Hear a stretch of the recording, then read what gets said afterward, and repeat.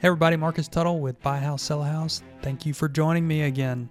Today I interview my cousin Matt, who has sold his house in Austin, Texas, just west of there after 6.5 years, and made a lifestyle move along with his wife to the Denver, Boulder, Colorado area, where he is in the home buying process exactly now. Please enjoy.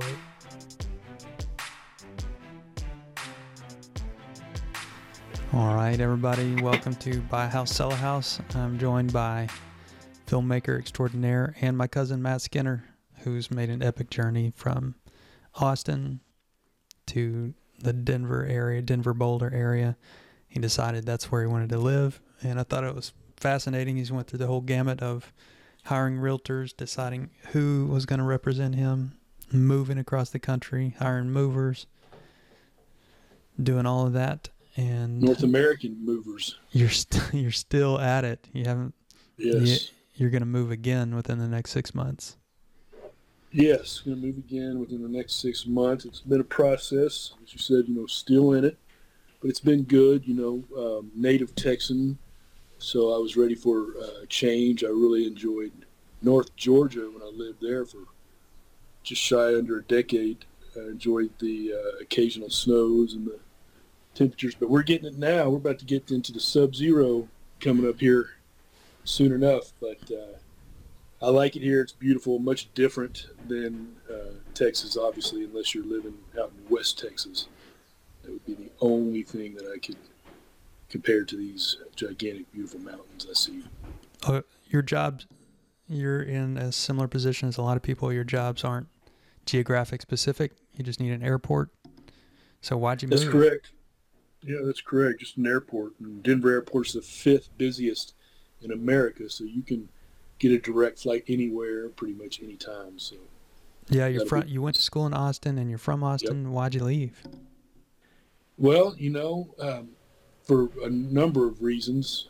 Been there, done that. I moved there the very first time in 1994, when it was, nothing like it is today. And we lived out in Dripping Springs. When we moved back, my wife and I, we moved from Atlanta to Austin, and I think it was 2014, March of 2014.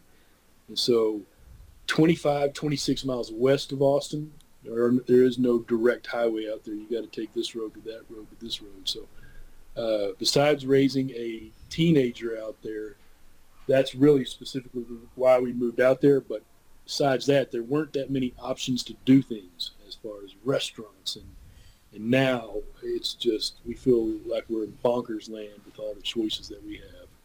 It's really great. So in Austin, there weren't a lot of restaurants? Well, no, just 25 miles west. When you get past, you go about 8 miles west of Lake Travis area, especially in between Lake Travis and Dripping Springs, although it's blowing up right now. Hamilton Pole Road is where we live, in Ranch Road 12. It is blowing up, but at that specific time, you had to go 7 miles in any direction, 8 miles in any direction to get to really anything. While that's great for a season, we were ready for a change. And we had that beautiful hill country, which we love very much, and the people. But when you look at these 14ers, it humbles you. You're talking about the big mountains in Denver? Yes. Front Range? Front Range, as they say at the Front Range. Yeah. You know well. Well, how hard was it? You moved, how long were you in Austin, in Dripping Springs? Like 5 years? Nope, 6.5. I just mentioned earlier we moved there in March of 2014. And of course, you'd asked me why we left. So I'd moved there the very first time in 94, the fall of 94. I lived on Riverside, for any people out there that know Austin well. East Riverside, right on the other side of 35, where now Oracle is, their gigantic campus, and they're doubling down on that. But anyway, there had not been a road that I hadn't been down. There hadn't been, although there's new restaurants popping up, there really, I knew every little inch of that city like I did Dallas when I was raised there. And, I was just ready to be back in a city where there was an NFL team and an NBA team and an NHL team and a soccer team. I mean, it's just got everything here. And so, and being sandwiched between Denver and Boulder, it's it's really, you get the best of both worlds. So we're just learning new roads, new things, new everything. You made a rewiring lifestyle the move. brain. Yes, yeah, and we took a big old North American van line to get here. You weren't riding in it. truck. You were driving your own trucks. North American was your moving company. And Yeah. that was our grandfather's employer. That's correct. That's right. He did Peepaw Tunnel. Mm-hmm. For you listeners out there, he drove all across this country. Let's not get excited about the listeners. Well, why not? Yeah. Okay. Well, I think it's fascinating. How traumatic was the move? Well, we moved during COVID, so it just depends on which way the news cycle's going, or the hospitals are filling up at that time. But we drove from Dripping Springs to where did we? Amarillo. Spent the night there, and then finished it up the next day in the middle of October. I wanted to make sure we got to Denver before the winter hit. I didn't know what COVID was going to do at that time. Well, I'm talking about selling your house. So you'd been in your house, you'd bought a new house in Dripping Springs, Mm-hmm. and then you decided to sell that, and you had to choose a realtor. So there were a bunch of people in line. The real estate industry's pretty competitive. How'd you choose your realtor? Yeah. Well, it's a great question. I'm probably a realtor's worst nightmare. You'll have to check with our current one. But the realtor that we sold our house with in Dripping Springs actually used to live in our particular neighborhood, and I believe she ran the Parks and Lakes recreation area. She kind of headed that up, and so she was pretty visible. Pretty visible, knew the area, knew how to sell it. There was no HOA in that neighborhood, so she knew how to go in, and she got it done. I mean, I believe her price to sell ratio was over 98% at the time, which I believe is now over 100% because Austin is red hot. So were you satisfied with the experience? Yeah, but as I said, I'm pretty hardcore. When a realtor tells me something, I mean, I write it down on a piece of paper or on my brain, and I hold them accountable for it. And I don't do this, I'll tell you something and never do it, sweep it under the rug, we'll talk about it later, it never happens. I don't prescribe to that stuff. I want complete accountability, especially in a transition like this. And so I am satisfied and was satisfied with our realtor. There were a few slip-ups where I had to ask a few questions repeatedly to get answers, and she undervalued our property, and I valued it correctly, and actually sold the property we bought next door without her being involved. So a lot. You had an extra lot. I did, yeah.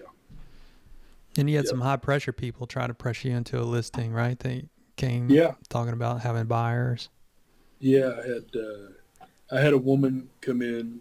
Well, not to be gender specific, I had a realtor come in, and really, I thought that she was going to get the job done because I saw the company she had worked for got a house sold up the street from us.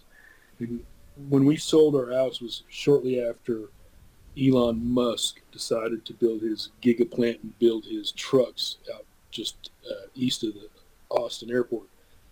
And she came in there and just really undervalued our house, said what she thought the land and the house would be worth, and at her price, we would have made no extra dough off the top of it. And so she really tried to say she had buyers involved, and on a Sunday afternoon tried to get me all up to take pictures of the kitchen and inside the house because she had a possible buyer. But then she tried to say, "Oh, I can't work for you anymore until you sign the contract." And it was just a big hokey mess. Do you remember how, by the number value, how much she devalued it? Like by how much? 20? Well over 6 digits. Really? Yeah.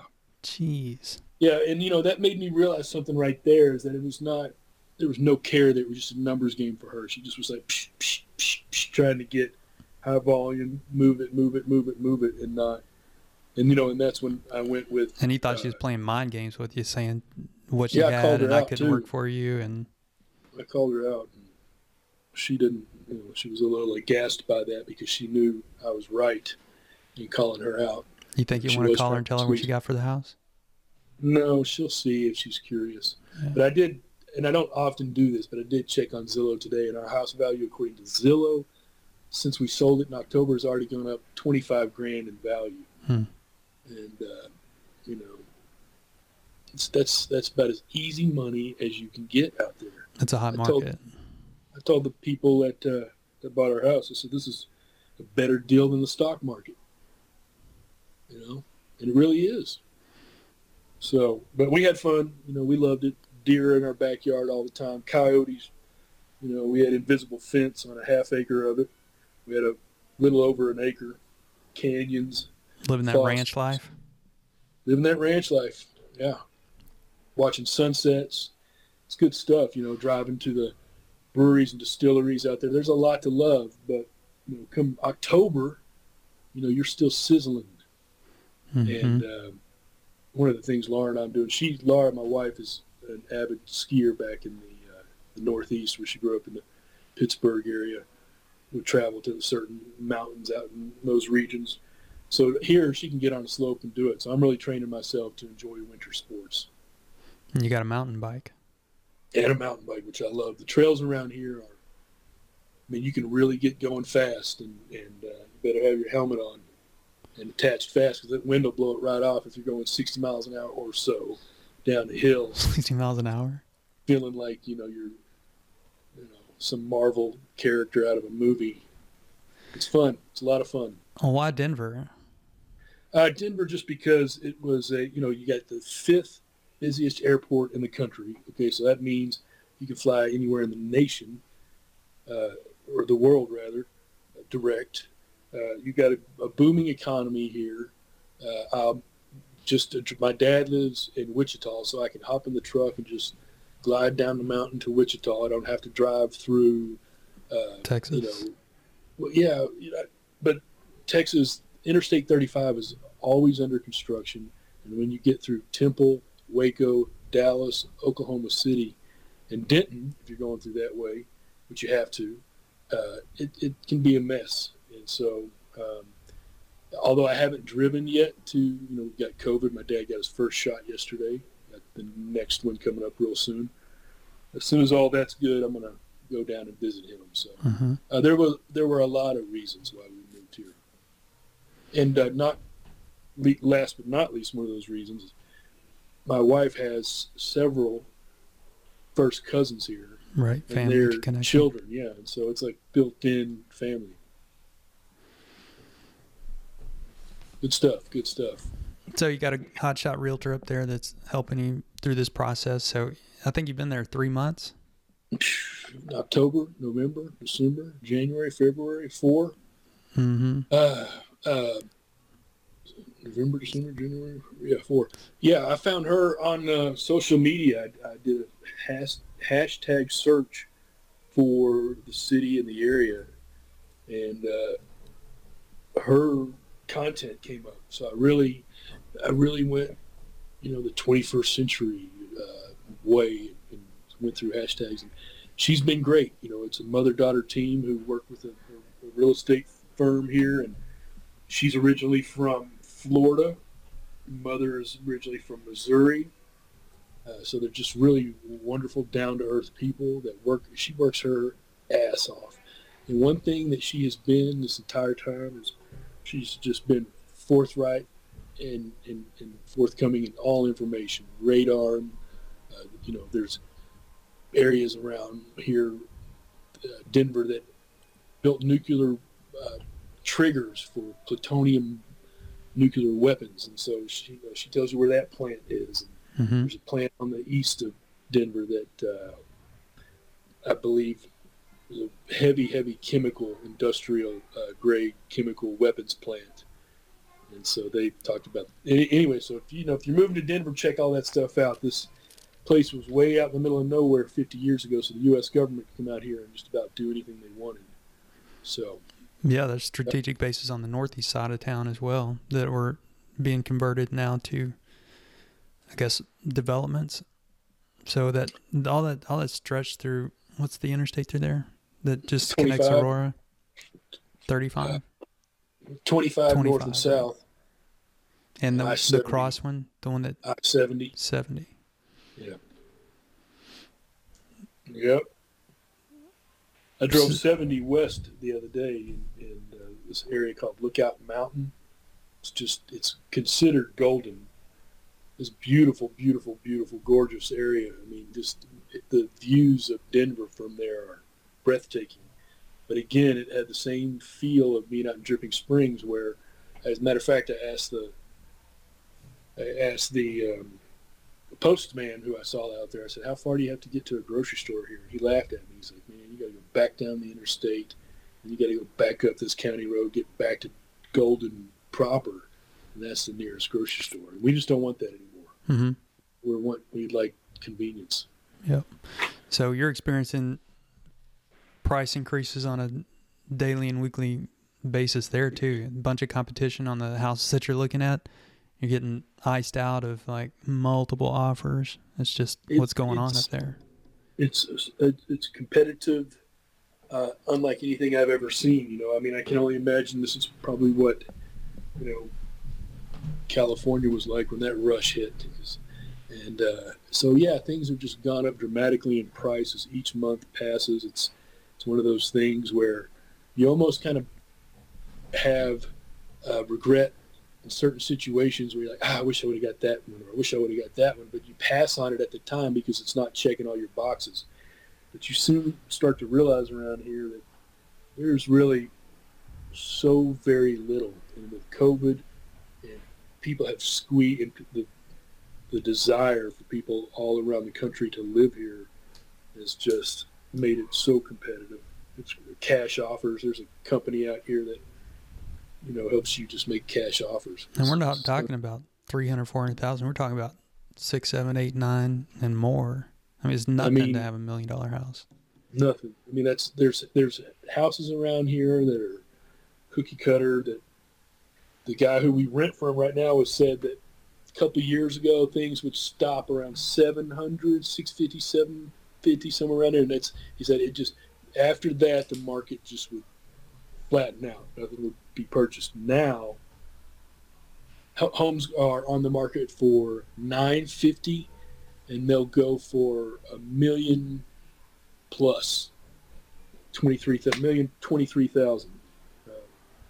So you'll see 75 increases just in the bidding war afterwards. All cash offers, 2, 3, 4, 5 all cash offers. It's just crazy. Yeah. People buy a house, start renovating it, and then be like, you know what, I don't need to put any more money in this. Stop the renovation and then still go sell it for, 6 digits more than they it's kind of a, what do you call, a confluence of events with COVID causing people to kind of stay put and not sell and just see what's going to happen with values. And then you have transition, people moving out of urban areas or a few select cities that are just depopulating a little bit.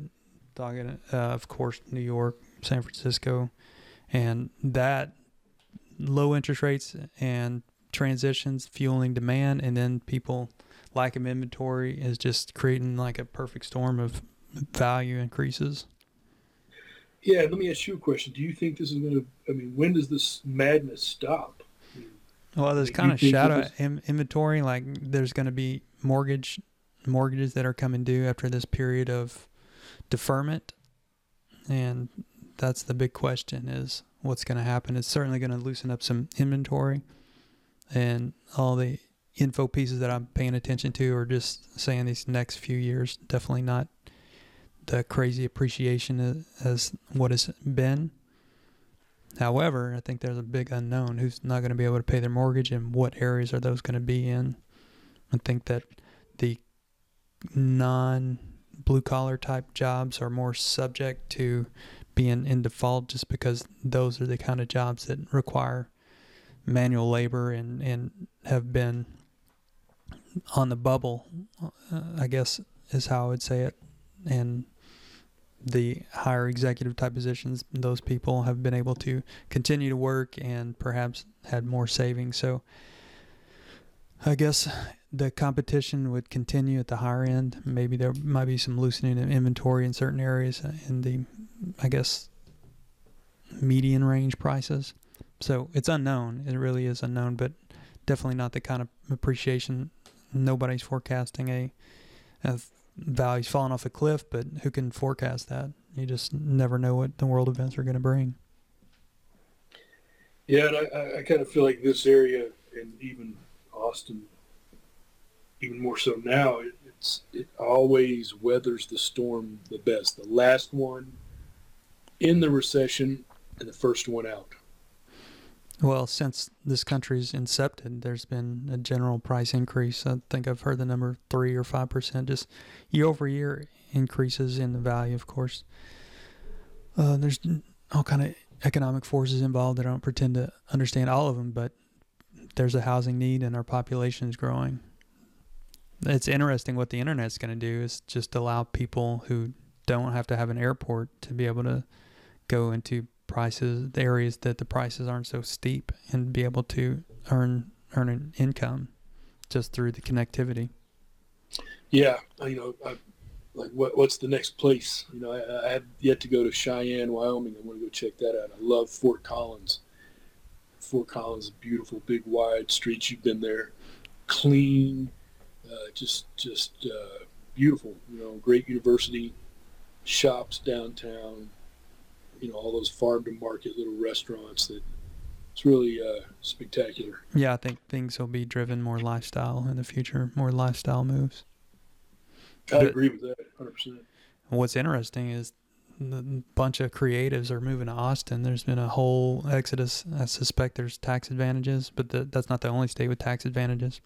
Places like Tennessee and Florida offer no state income tax or some advantages to massaging their tax liabilities and tax burdens. But Yeah, Austin, breaks. there's a bunch of creatives, a bunch of podcasters that are moving to Austin, comedians. Yeah. They kind of have my ear, so they're. I think Dave Chappelle. I know he just recently got COVID, but I think he was at. He's recovered since, but I think he was at Stubbs last night. I saw some pictures. Dez Bryant, former Dallas Cowboy, now Baltimore Raven, was hanging out with Dave Chappelle, I believe, from the walls, because they're those old limestone walls that very recognizable. But yeah, you're right. A lot of creatives moving to Austin, Texas. I mean, it's hot, it already had a film scene, right? Great film scene, great indie film scene. I mean, you got South by Southwest and Austin Film Festival, which is a screenwriters festival. It's really a hotbed for all that, And then you have the University of Texas. Matthew McConaughey moved back. Now he's the Minister of Culture, and he's teaching film classes, and he's really, he's also an investor in that new MLS Major League Soccer team. So Austin is hot as it has ever been, and that's probably why I got out of there. Mm-hmm. I've always kind of tried to swim across against the stream, I think. So,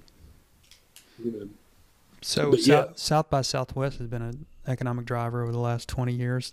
And then there's the forums and meetings that go on at a conference. And then there's also just the conference behind the conference. And my question is, do you think that technology will be able to bridge that gap of, like a barroom meeting or dinners to just create that gap? People go to South by Southwest to connect more than just hear information.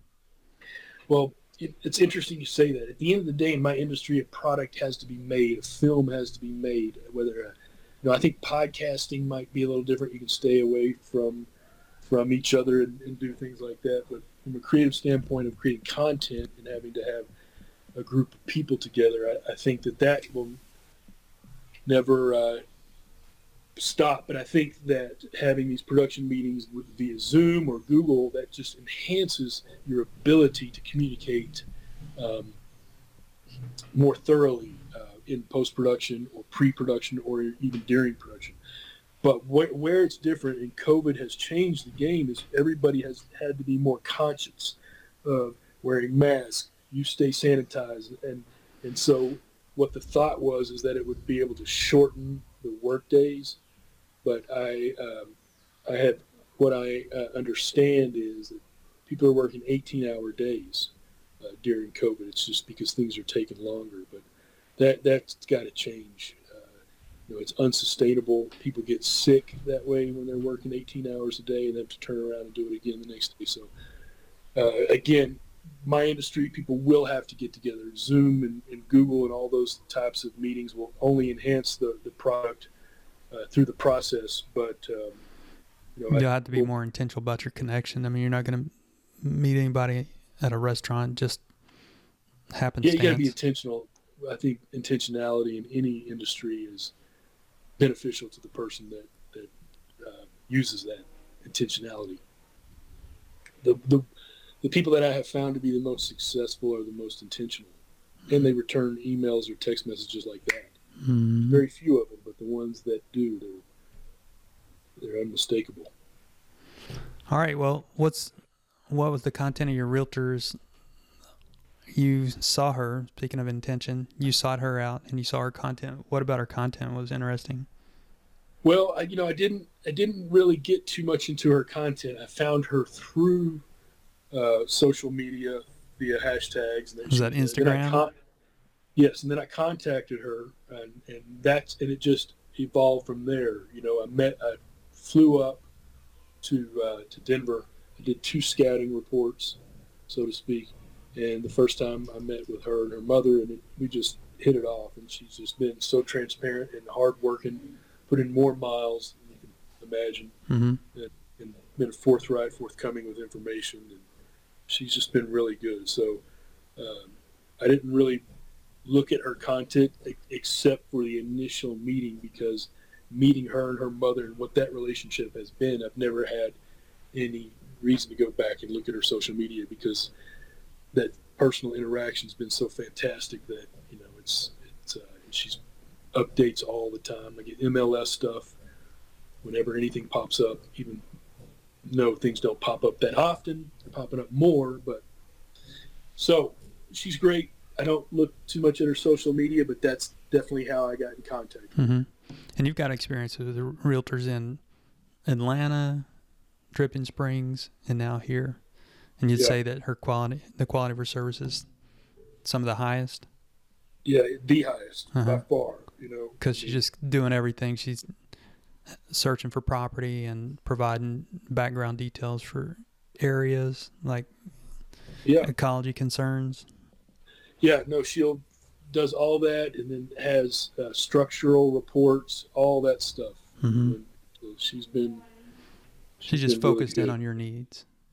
Correct. And you're not just a number.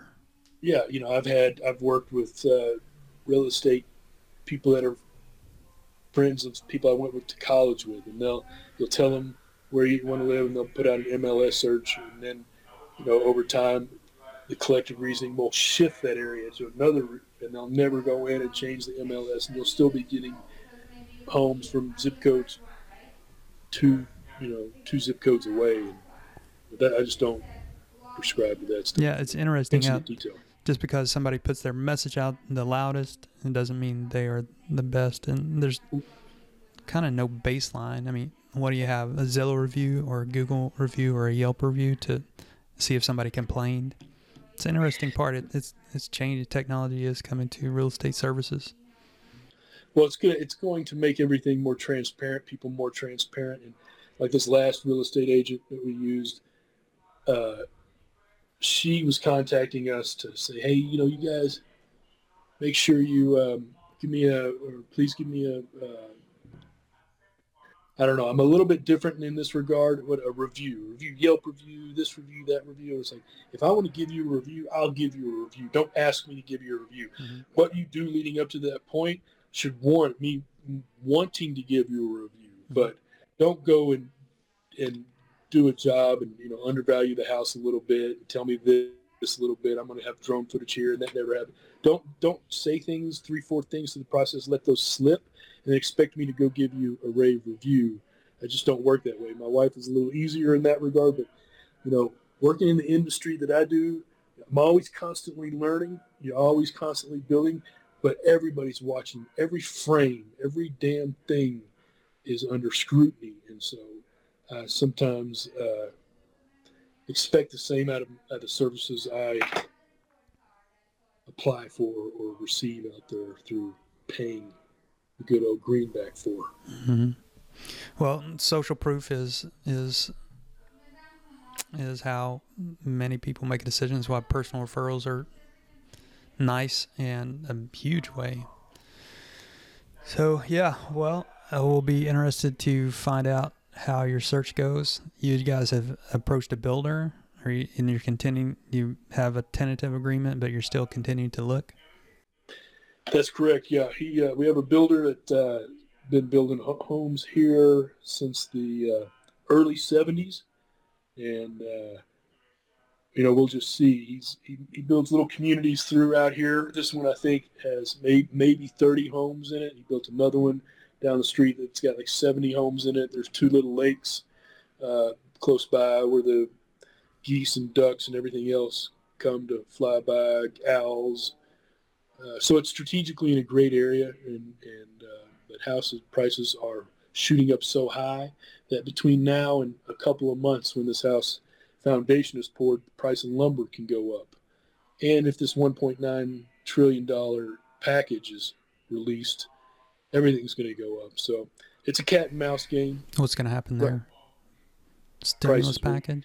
Stimulus package, more money's out there, and then for interest rates are low, people have more money to spend money, and then banks will have more money to loan money, and then everything's just going to go.